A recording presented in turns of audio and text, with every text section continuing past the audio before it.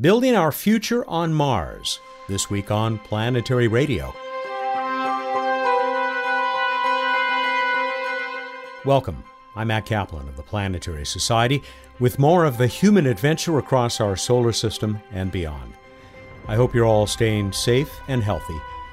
Want to spend a few months or a lifetime on the Red Planet? You're going to need a home, a garage, a place for rockets to land and take off, maybe a few roads. Sounds to me like you could use a civil engineer, and I've got just the guy for you. Peter Corrado will tell us how we'll build that future. Bill Nye is here too. He'll join me right after we get a few space headlines from the downlink. A Bacon asteroid and other absurdities are also ahead when we're joined by Bruce Betts for What's Up. You probably know by now that the downlink has entered a new era. Planetary Society editorial director Jason Davis has been joined by other colleagues to create this weekly collection of news, fascinating facts, and updates about the Planetary Society itself. You'll always find the latest edition at planetary.org/downlink, which is also where you'll find a link to get the free newsletter version delivered to your inbox each week. Here are those headlines I promised, beginning with one less mission heading to Mars this summer. Europe and Russia's ExoMars won't be ready for launch in time for the window that opens in July. It will be 2 years before Earth and the Red Planet are again in the right spots. NASA's 2020 Mars rover, now known as Perseverance, a Chinese mission, and one from the United Arab Emirates are all on track. NASA's Orion spaceship is back at the Kennedy Space Center in Florida. The capsule-shaped vehicle has completed all of its testing. Now it will wait for the first Space Launch System rocket to send it toward lunar orbit. That is now not expected till 2021. Speaking of the moon, China's Yutu-2 may soon set out on a pretty amazing journey. Another one, that is. Officials say that little rover could attempt a nearly 2-kilometer drive to some far-side rocks that scientists are very curious about. Want more? Planetary.org/downlink. We poor Earthlings are facing so many challenges right now. I decided to invite Planetary Society CEO Bill Nye back for a brief conversation about things that matter, things on the personal level, and things on the grandest scale that exists. Bill, welcome back to the show. It's an interesting time, and I will note that we are speaking to each other in a virtual sense. We're much more than 6 feet apart. Even with this terrible pandemic and how we are all trying to adapt to it on our minds are capable of still looking up at the sky and wondering about the universe. Well, we want to know where we all came from. What are we doing on this planet? And who knows, Matt, when you understand the nature of mass and energy in the cosmos, maybe you'll understand how living things work. And I'll give you an example that wasn't my idea, but is amazing. These guys trying to understand dark matter, the distribution of the matter in the universe that we cannot see, yet somehow produces this gravity that is pulling everything apart. That somehow follows the same pattern as slime molds. Everybody loves a slime mold, Matt. It's what in the world is this? I remember this from many years ago. I did not become a professional life scientist. It's a single-celled organism with many, many, many thousands, tens of thousands, hundreds of thousands of nuclei. So it is a eukaryote. Eukaryote is a cell with a nucleus. It means it's from the Greek word for having nuts, having kernels. Not to get us in trouble there, having kernels. I get you. Yeah, and so the slime molds find their way around the forest floor, eating bacteria and fungi by moving the way amoebas move, and amoeboidally way their way around. Well, apparently, the way dark matter seems to interact with itself follows the same pattern. So these guys, a slime mold, lives in a gravity field, all the ones that we know about. But they had to somehow make it a 3-dimensional model, and they did. It's crazy. And it works. It works. It actually, you can match it up to the reality that they've seen with tools like the Hubble Space Telescope. And sure enough, these filaments of dark matter. X-ray, X-ray. And so everybody, I just reflect on this all the time. When my grandparents were my age, they had become aware of the practical use of relativity. When they were little kids, that no one had discovered relativity. No one had any idea it was important. Where the speed of time, as I like to describe it, changes with gravity, or your speed relative to a gravitational object, or something in the space-time that has gravity. Whoa, dude!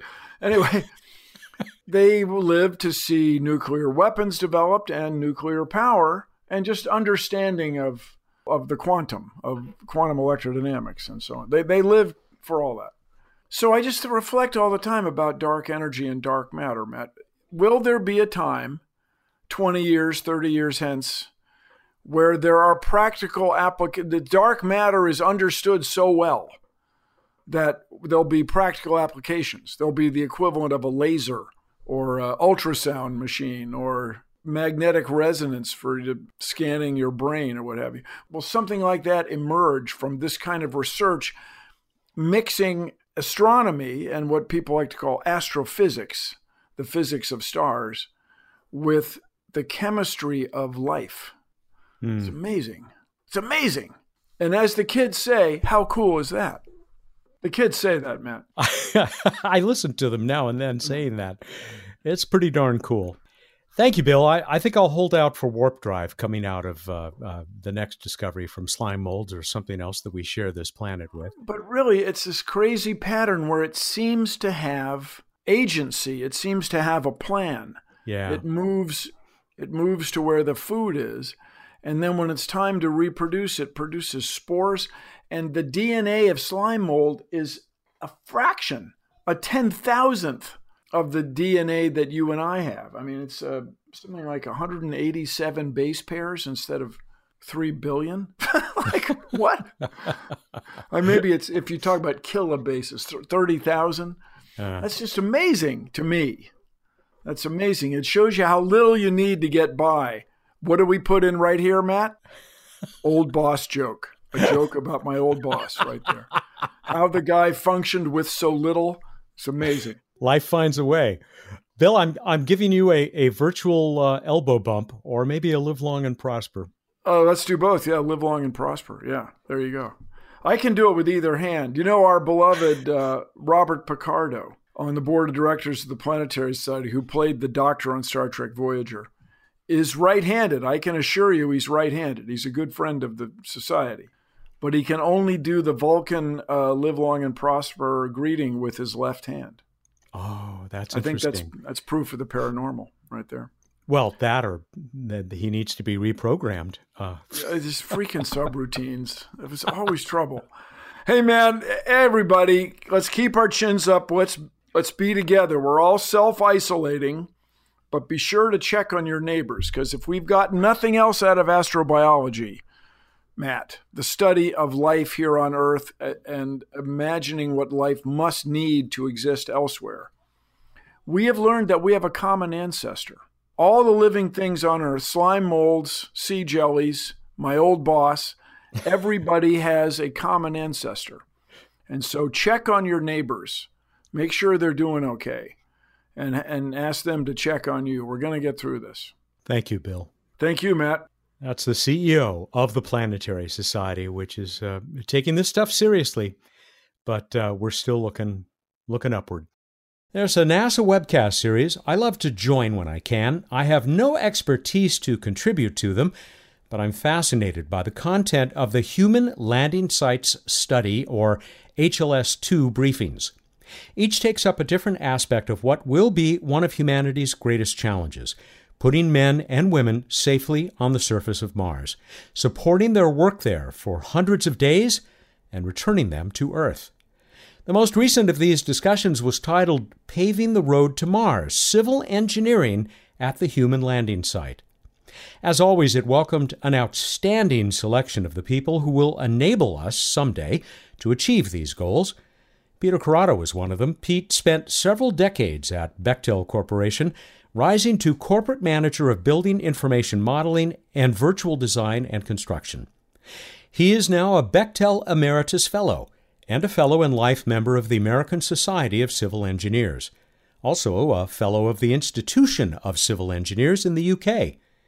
As you're about to hear in this unique planetary radio conversation, Pete has given a lot of thought to how we will build that future on Mars, the Moon, and elsewhere around the solar system. Pete, thanks very much for joining us on Planetary Radio. I got to say, I thoroughly enjoyed your contribution to that NASA-sponsored discussion just a couple of weeks ago.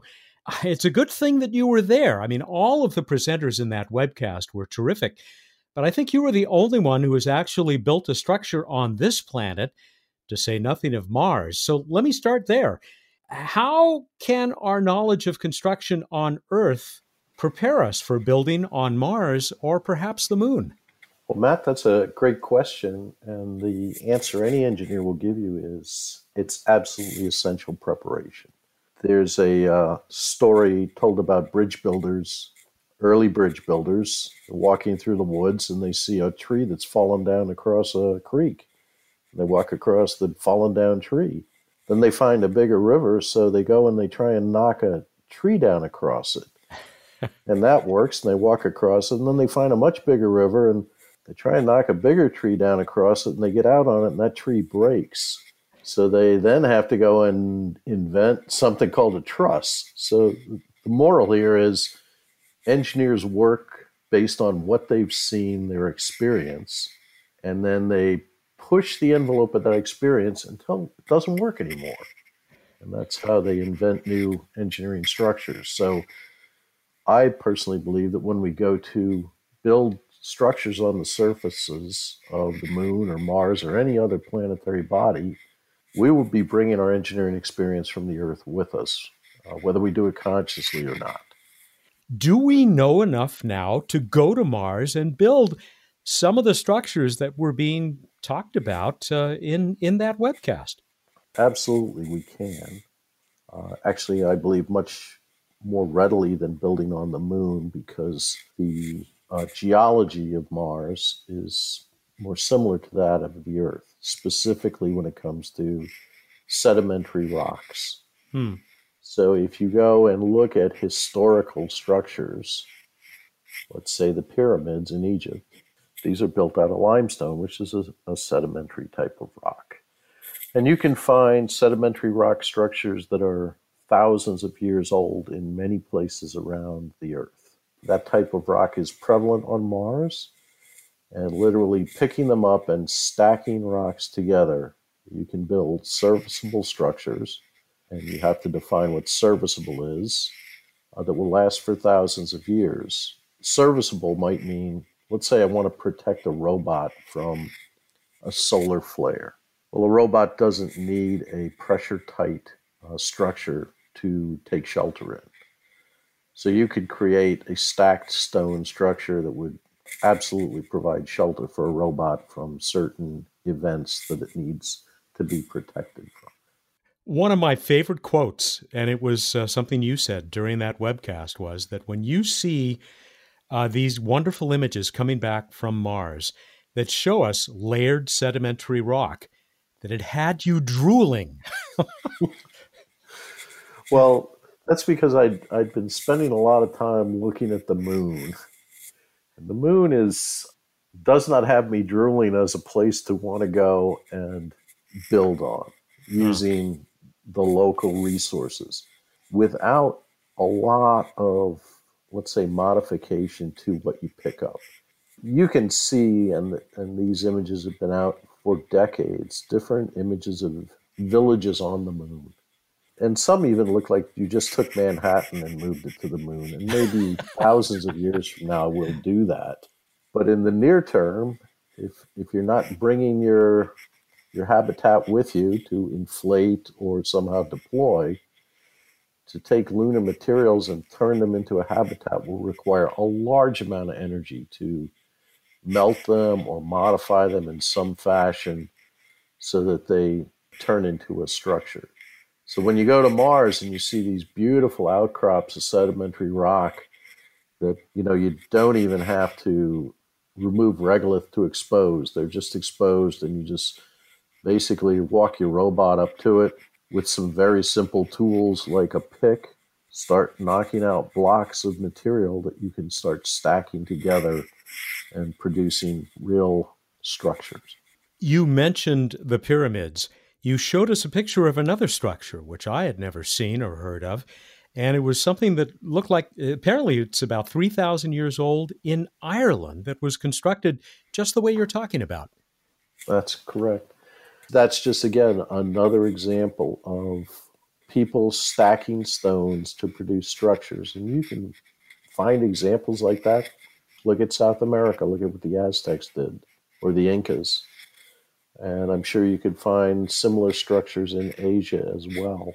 To me, the pyramids are just a very unique analog, or something you could compare to the only real building that's been done off of this world, and that's the International Space Station. So as background, no one has built anything on the moon. It's the only place we've gone, or Mars. Haven't so much as stacked one rock on top of another.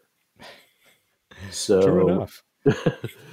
So the space station took almost as long to build as the pyramids did, as the Great Pyramid did. The Great Pyramid took about 5 years longer. The space station costs $150 billion to build. It has a service life of about 20 years.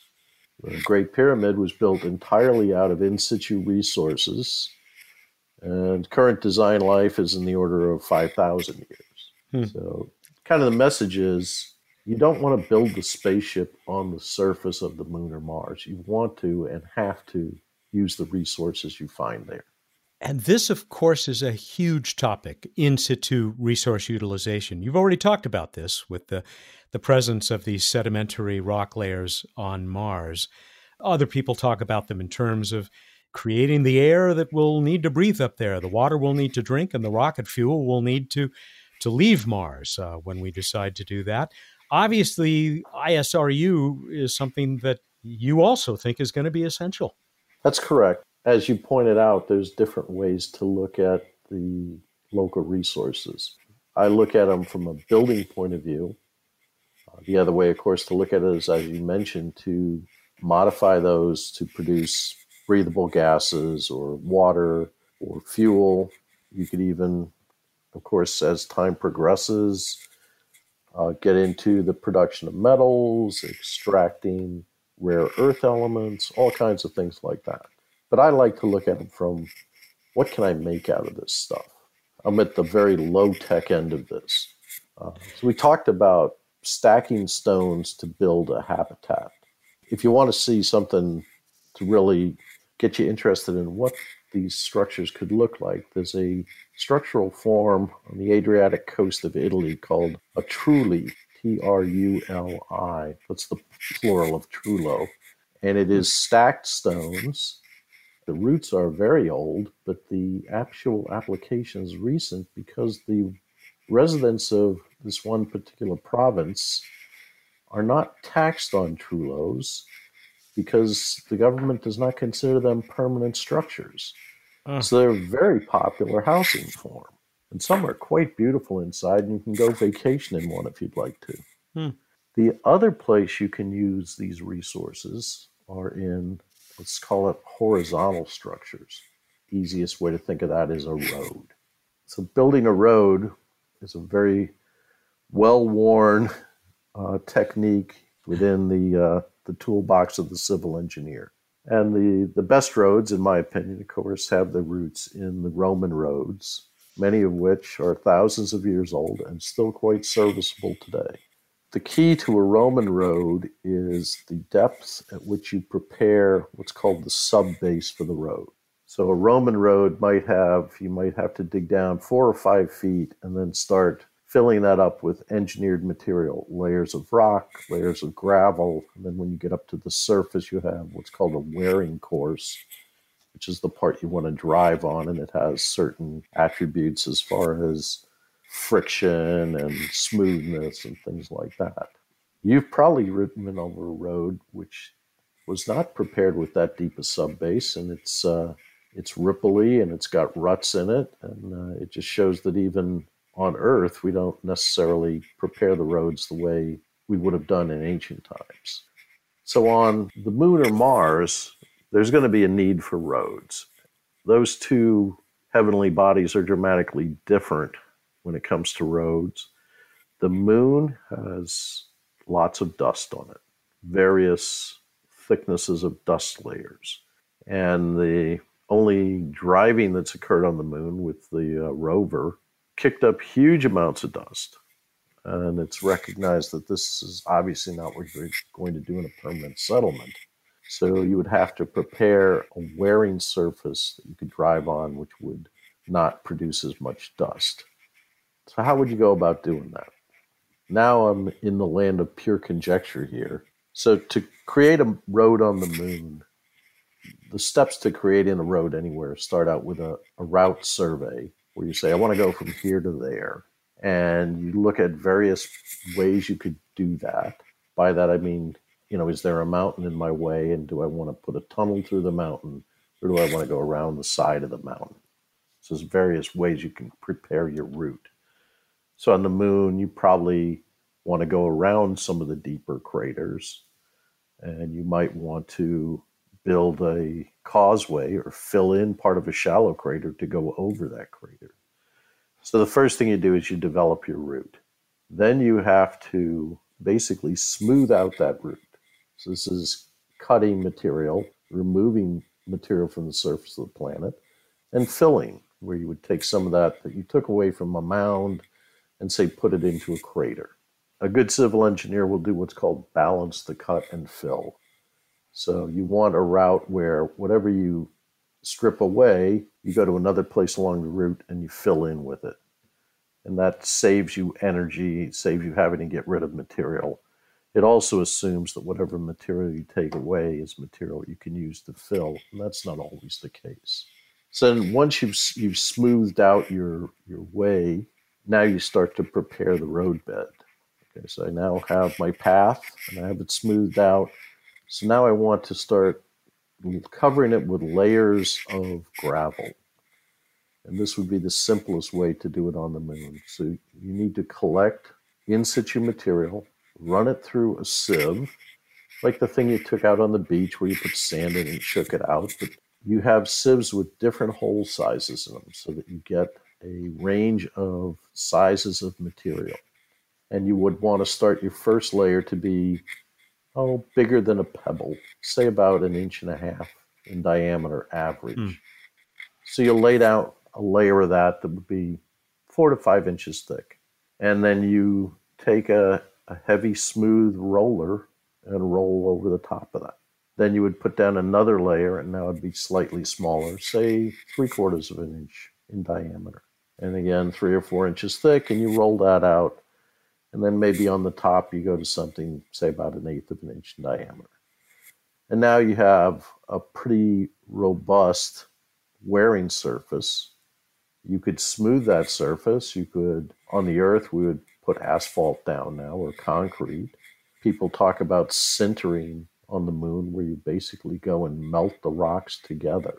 I'm not real excited about it. It's a highly energy-intensive operation. And I'm not sure the benefit to the vehicles for having that smooth surface. I think a nice, well-graded gravel surface would serve the purposes for the early residents of the Moon. And a similar road structure could be used on Mars. I'll be back with civil engineer Pete Corrado in seconds. Hi, I'm Yale astronomer Deborah Fisher. I've spent the last 20 years of my professional life searching for other worlds. Now I've taken on the 100 Earths project. We want to discover 100 Earth-sized exoplanets circling nearby stars. It won't be easy. With your help, the Planetary Society will fund a key component of an exquisitely precise spectrometer. You can learn more and join the search at planetary.org/100Earths. Thanks. Welcome back to Planetary Radio. I'm Matt Kaplan with more from civil engineering expert Pete Corrado.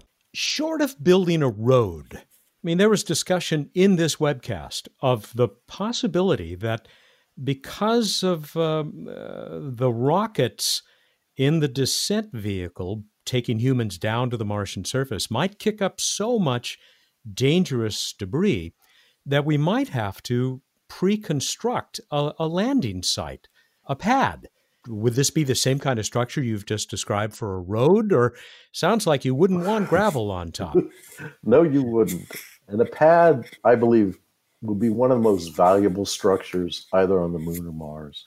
And exactly for the reason you described, that descent, the rocket engines on descent are bringing obviously a lot of energy in a very concentrated space, and they will get airborne lots of material that's impacted by that engine.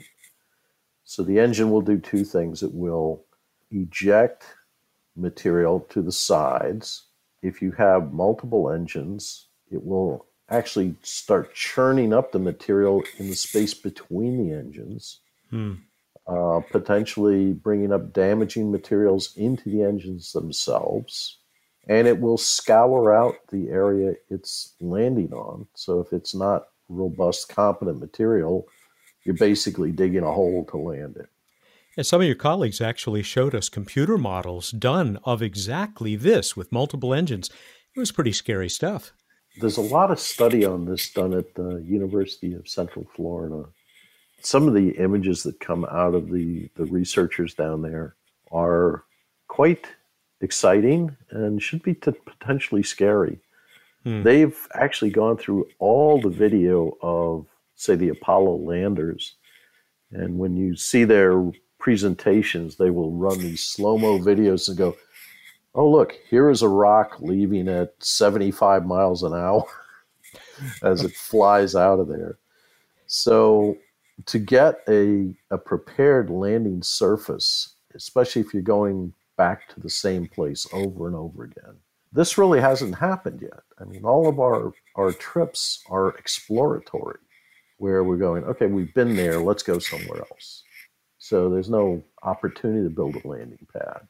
If you're going to say, well, no, I'm going to mine ice on a glacier on Mars, and I'm going to keep coming back over and over again, now having a landing pad makes a lot of sense. So will it be different than the road? Absolutely. A road is a very low energy put on the road. And I would think off-world, you're talking if a vehicle can go 30 miles an hour, that's probably a really fast vehicle on Mars. So you're not ejecting a lot of material when you're driving at 30 miles an hour, even on a gravel road. The other thing is it's not bringing any heat. Heat is a big challenge here, but we know how to do this on the Earth. There's a couple of ways. I've had the opportunity to work on launch pads. Most are very sophisticated because the launch energy is much higher than the landing energy. A large steel chute, and the chute is actually made of tubes with very fine holes on the top of the tube where the flame would impact it. So this chute, before they launch the rocket, they start pressurizing it with water. And you get this spray of water coming out of the chute. When the rocket flame hits the spray of water, the water turns into steam. And the steam actually protects the metal from the flame impacting it. So the flame follows the chute and goes out to the side. Yeah, we've seen this, of course, rockets through many decades, Saturn V and the Space Shuttle. Yep. You can see those flames shooting out of these off to the sides of the pad. Right. So a water-enabled liftoff is probably many, many decades in the future. So for right now, what you need a material that is temperature resistant. There are temperature resistant materials. There's a concrete, goes by the name of refractory concrete or refractory materials. So these are ceramic or brick-like materials. They're used all the time in steel mills, for example. When you see that big ladle of steel, you might say, well, that looks like a steel ladle full of molten steel. How does that work? Well, that's because that ladle is lined with refractory materials. Huh. The steel is there for the strength. The refractory material, which is, in that case, brick-like, is there just to resist the heat. the landing and launch pads will need to be built of refractory materials, which you can find. They're actually quite available on the moon, and I'm sure you could find them on Mars. Would take a little bit more effort than just finding some sedimentary rock and stacking it together. This will be a little bit more of a challenge from the material science point of view. You made another great point. You made several during your presentation, your portion of that NASA webcast. And it was that before you do any of this construction, you've touched on this already, you got to know where you're building. And you gave an example, and it was actually an image looking back from one of the Mars rovers at soil that it had crossed. And it made your point that soil can change from meter to meter, obviously on Mars as it does here on Earth, and that you better know a lot about the site that you plan to build on. That's the key to success for any large construction project, whether it's on this world or some other world. Personally been associated with too many projects where not enough soil borings were taken, and someone built something, and now it's not performing the way it was supposed to be built. So it's a tried and true lesson. The reason you have those terrestrial experiences like that is because soil borings, even on Earth, are expensive to perform. Soil borings off of this Earth are going to be much more expensive. So there'll be a natural desire by, let's call it project management, to limit or eliminate the need for any soil borings. As we say in the business, I've seen that movie too many times. I want lots of soil borings. You gave a great example, a very famous example. It would take us back to Italy. You know the one I'm talking about. Yeah, so Leaning Tower of Pisa is probably the most universally known example of what happens when you don't have proper soil investigation when you build an iconic heavy structure. Of course, we don't want to be doing that off the world here. Well, let's ignore it for the moment that some of this evaluation and construction may have to be done before humans arrive. Maybe we'll come back to that. But what tools do we need to take to these places, the moon or Mars, so that we can both evaluate the soil that we're going to be building on and get the construction done? I mean, there must be some stuff that we're not going to be able to get out of materials that are already there on these worlds. The challenge, and there's different ways to overcome the challenge, is what can I bring with me? There are commercial spaceflight companies out there that are talking about payload capacities measured in hundreds of tons. So you can bring a lot of gear with you when you have 100 tons to play with. If you're looking at, a Mars rover, which is, about a ton, then you're not bringing a lot of tools with you there. So what can you do to do simple soil investigations using limited capacity of cargo? There's actually quite a lot you can do, and it really depends on how heavy the structure is you want to build. Most of the first structures will be very light. Even if you're stacking stones, you're not going to stack them that tall. If you're talking about inflatable structures or deployable structures, again, they're going to be very light compared to, say, a large concrete structure on the Earth. So that means you can probably limit your soil investigation to just the upper layers of the soil. So to investigate the upper layers, there are actually rule of thumb techniques which most civil engineers have been taught. And it's kind of funny when I use the term rule of thumb. The simplest technique for checking bearing capacity on a terrestrial soil is you take your thumb and you push it into the dirt. And you see how far your thumb goes in. Actually, if your thumb just goes to where your fingernail is touching it, you can build almost anything on that. That's about what we call about 2,000 pounds a square foot of bearing capacity. Wow.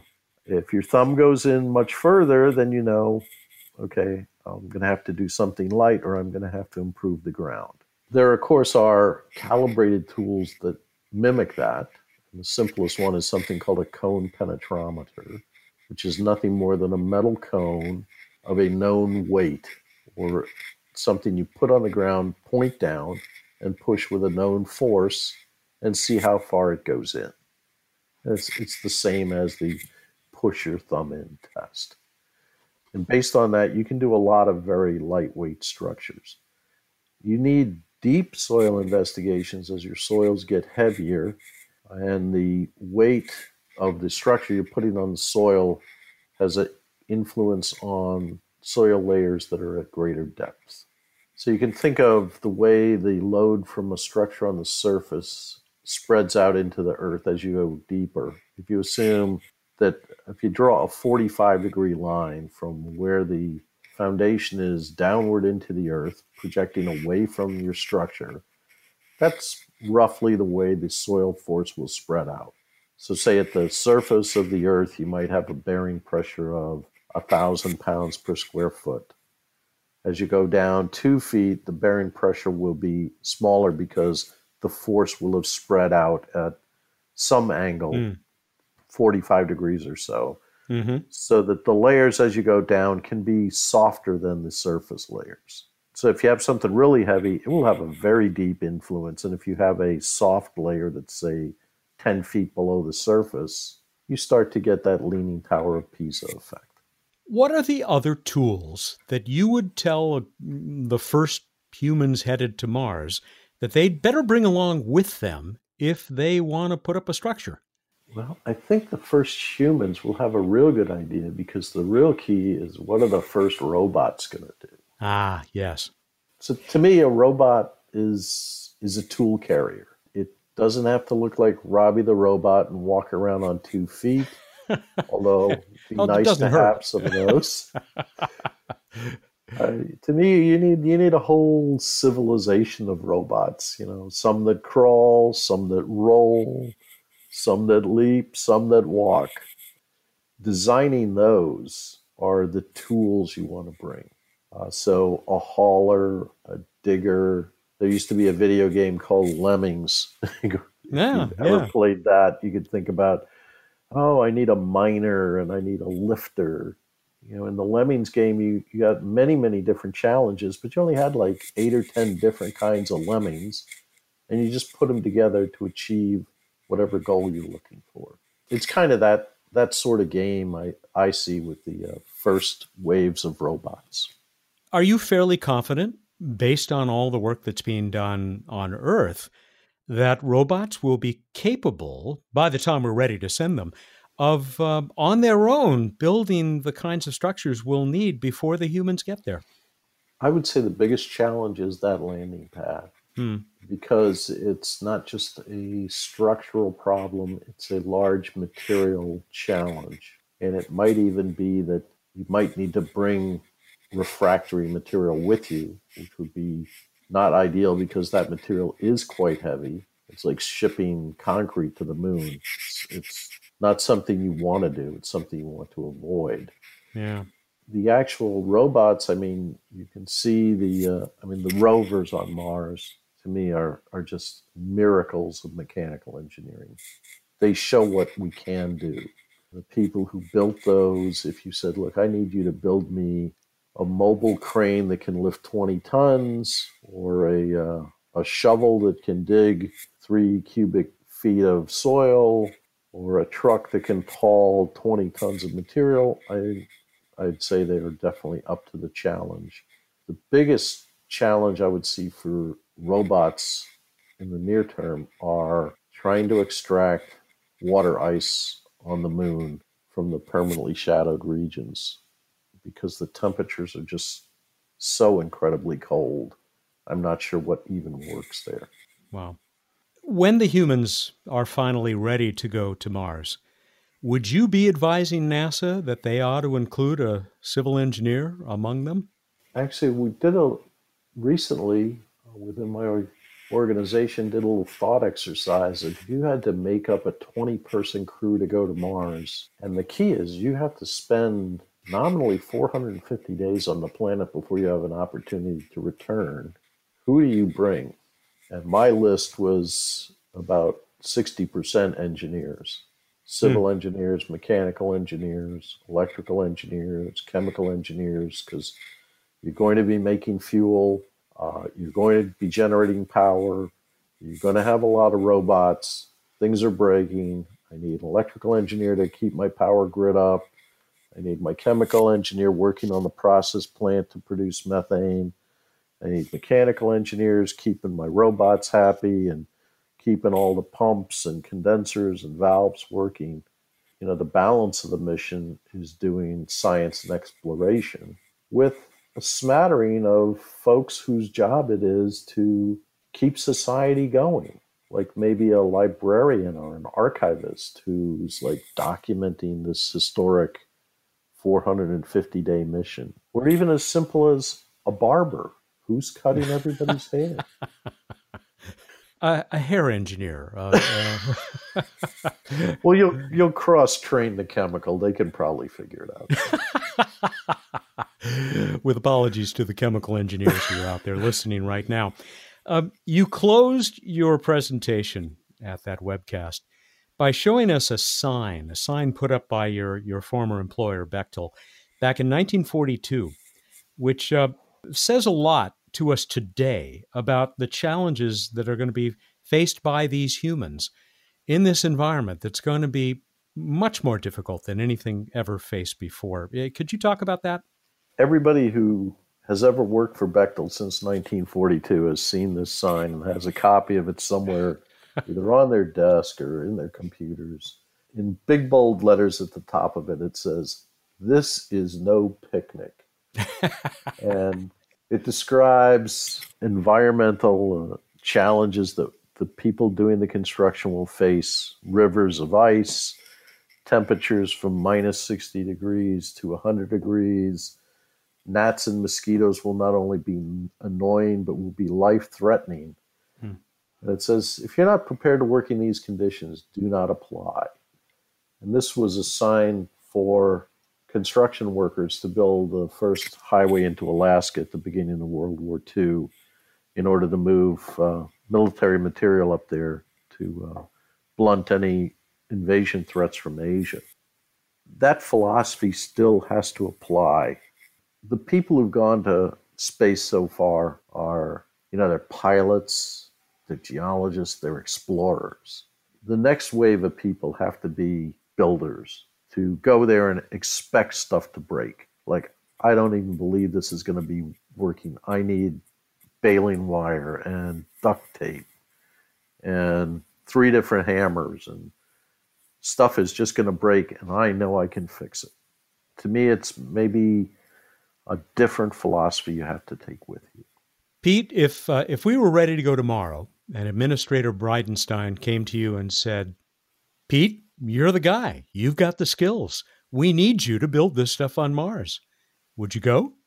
If I was a younger man, I would be very tempted. I had a reputation when I was working full-time. I went anywhere. People would walk in and say, "Okay, we've got a problem with some bolts in Kazakhstan. Who's getting on an airplane?" I always had my hand up. Let Pete do it. And there's a breed of people like that. And there are plenty of engineers out there who hate the office. They have to be in the field. And this is the field. This is where you go to solve the problems to make it happen. I could stop there, but I saved one example. You actually contradicted yourself because you said that we've never built anything on another world. And yet in your talk, you gave us an example of the only construction project that you could come up with, and it was on the moon about 50 years ago. I'm glad you were paying attention, man. So as I was preparing for that talk, I sat down and asked myself, so what have we built? What can I use as past experience to talk about? And I do a lot of work in the writing and updating of building codes in the United States. What has building code ever been used for or could have been used for on the surface of the moon or Mars? And there is actually one such item, and it's the flagpole. So every Apollo has gone and set up a flag. And there's a section within the International Building Code, which is the building code used to design whatever structure you're in and listening to this in right now. There is a section in there, if you Google it and search for flagpoles, where it talks about lateral soil restraint at the bottom of flagpoles. And lo and behold, when Apollo 11 landed and set up their flag, the mission report says they had trouble pushing it into the ground and were having trouble with lateral resistance for the flagpole. So we had an example of the very first humans up there building a structure according to a building code and sending back a construction report saying they were having trouble meeting the code. Pete, I hope that you and I are both still around when the first flagpole is successfully erected on Mars. Thank you for this. We've done this show for 17 and a half years now, hundreds and hundreds of programs. I don't think we've ever had a discussion quite like this one. It has been absolutely fascinating. Thank you for sharing this expertise. It was my pleasure, Matt. Thank you. Distinguished civil engineer and Bechtel Emeritus Fellow, Pete Corrado. Time for What's Up on Planetary Radio. We are joined by the chief scientist of the Planetary Society. That is Bruce Betts, who is at home, exactly where he should be and exactly where you should be listening to this right now. I'm right? Right. All right. I hope you're not going too stir crazy there. Are you getting to look at the sky or what? I mean, listen to me. I'm just growling with ferocity. That is one of your dogs, right? That's not you. It's a cooped up dog. All right. Yes. Yes. No, and there's the other dog. So who knows what noises we may hear. If we were to go outside with proper precautions and social distancing, what might we see in those things that are so far away we probably don't have to worry about them giving us anything? We would see planets and stars. I mean, we wouldn't because we live in Southern California and it's oddly cloudy all the time. But for those who don't have clouds, check out the morning pre-dawn east. We have Jupiter, Mars, and Saturn doing a little dance. Jupiter is the brightest of the three. Mars is near Jupiter, Mars being reddish, Jupiter being really, really bright. And then Mars is sliding down towards yellowish Saturn, and they're all very close together. Mars will be snuggling with Saturn, it's the technical term, on the 31st of March. And if you got a clear view to the horizon, way down to the lower left is Mercury. In the evening, we, of course, have Venus dominating the western sky.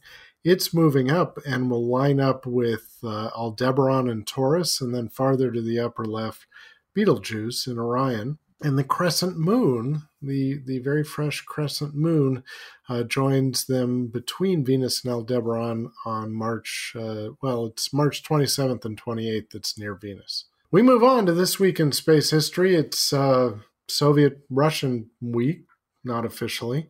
1965, the very first spacewalk taken by Alexei Leonov.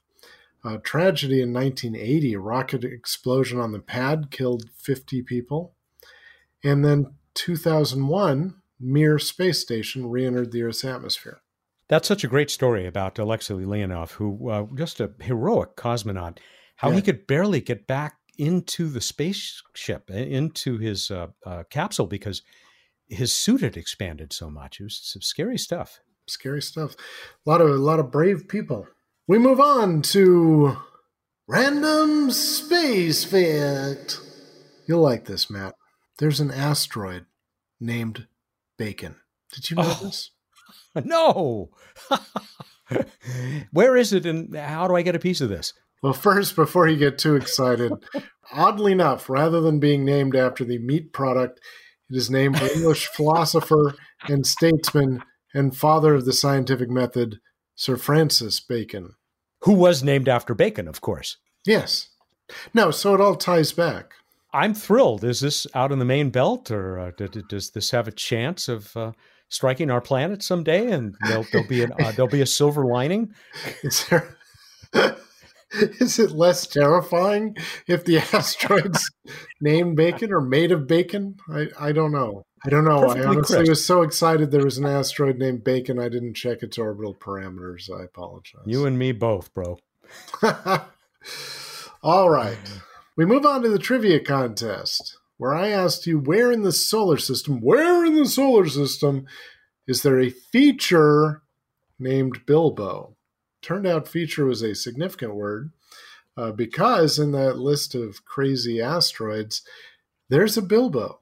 But I was looking for a feature on an object in the solar system. How'd we do, Matt? Well, many of you out there found that asteroid, didn't necessarily find the feature that Bruce had in mind, and that's good. That's fine. It doesn't exactly fit the definition of a feature, but good on you.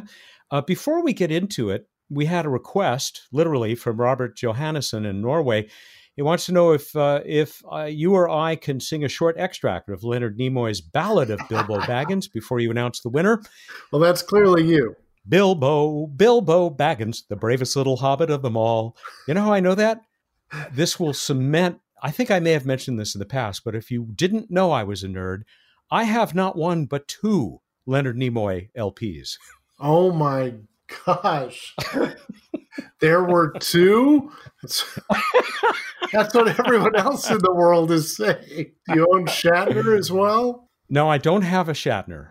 But you've got two Nimoys. That's impressive. I do. And the first one is he's in full Spock regalia, too, holding a model of the Enterprise. It's fun. Here's our actual winner. And she is one of those who picked the feature on Titan. Here's her little poem to answer us. On Titan, the sixth moon of Saturn, the names of the hills have a pattern. It's hobbits, not trolls, such as Bilbo Coles. Hence, to Tolkien our praises must turn.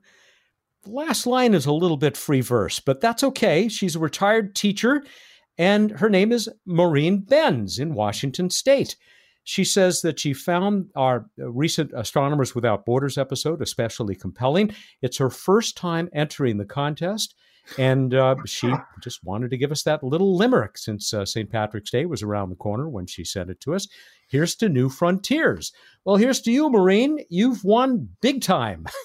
You're going to be getting a Planetary Radio t-shirt from the Planetary Society store at chopshopstore.com and a Planetary Society rubber asteroid.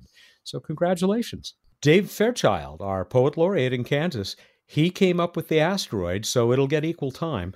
Martin Watt, who works at Lowell Telescope the Skies, found a main belt asteroid, about 8 clicks in size, tagging it as Bilbo in the solar space frontier, matching one he'd labeled Tolkien earlier that year. Robert Klein in Arizona, Bilbo's highly eccentric orbit, it comes closer to Mars than most asteroids, made me think of you guys. Hey. Wait, that was a compliment, right? Yeah, I think so. Joseph Poutre, we hear from pretty frequently. He's in New Jersey. He said, yeah, he found the asteroid, but he also wanted to make sure we knew that there is Bilbo Mound in Savannah, Georgia, Bilbo Canal, also in Savannah, and restaurants, Bilbo Pizza, Kalamazoo, Michigan, Bilbo Pub in Bossier City, Louisiana, and my favorite, Bilbo Barbecue in Bremen, Georgia, where I'll have some bacon with that brisket, please. Actually, I'm avoiding beef, but I'm not off bacon. Also, 2 beetle and 1 wasp species, but they're mobile and so wouldn't count as features. So other than the wasps, should we try to visit all of those and maybe have Planetary Radio live at each of them? Road trip. The Bilbo tour. Did you want to say anything else about Titan? Because I guess we had a bunch of people who told us there were lots of features. There are lots of features on Titan named after Middle-earth denizens. Yeah, the name Bilbo follows the convention that Titanian calls, I don't know, meaning hills or small knobs in geologic terms, are named after characters in Tolkien's works. Well, we just have one more to share with you. It's Laura Weller in the UK. She says, Bilbo and Gandalf in space? I had a Lord of the Rings themed wedding. I can't believe I could have merged it with a space theme. What a missed opportunity. Thank you, Laura. You've out-nerded me. I don't know. Tolkien themed wedding or 2 Leonard Nimoy LPs? Tough call. All right. It's a close one. I won't call it. Maybe not. No, we'll give the nod to her. All right. You ready for more? Please. Going in a different non-Tolkien direction.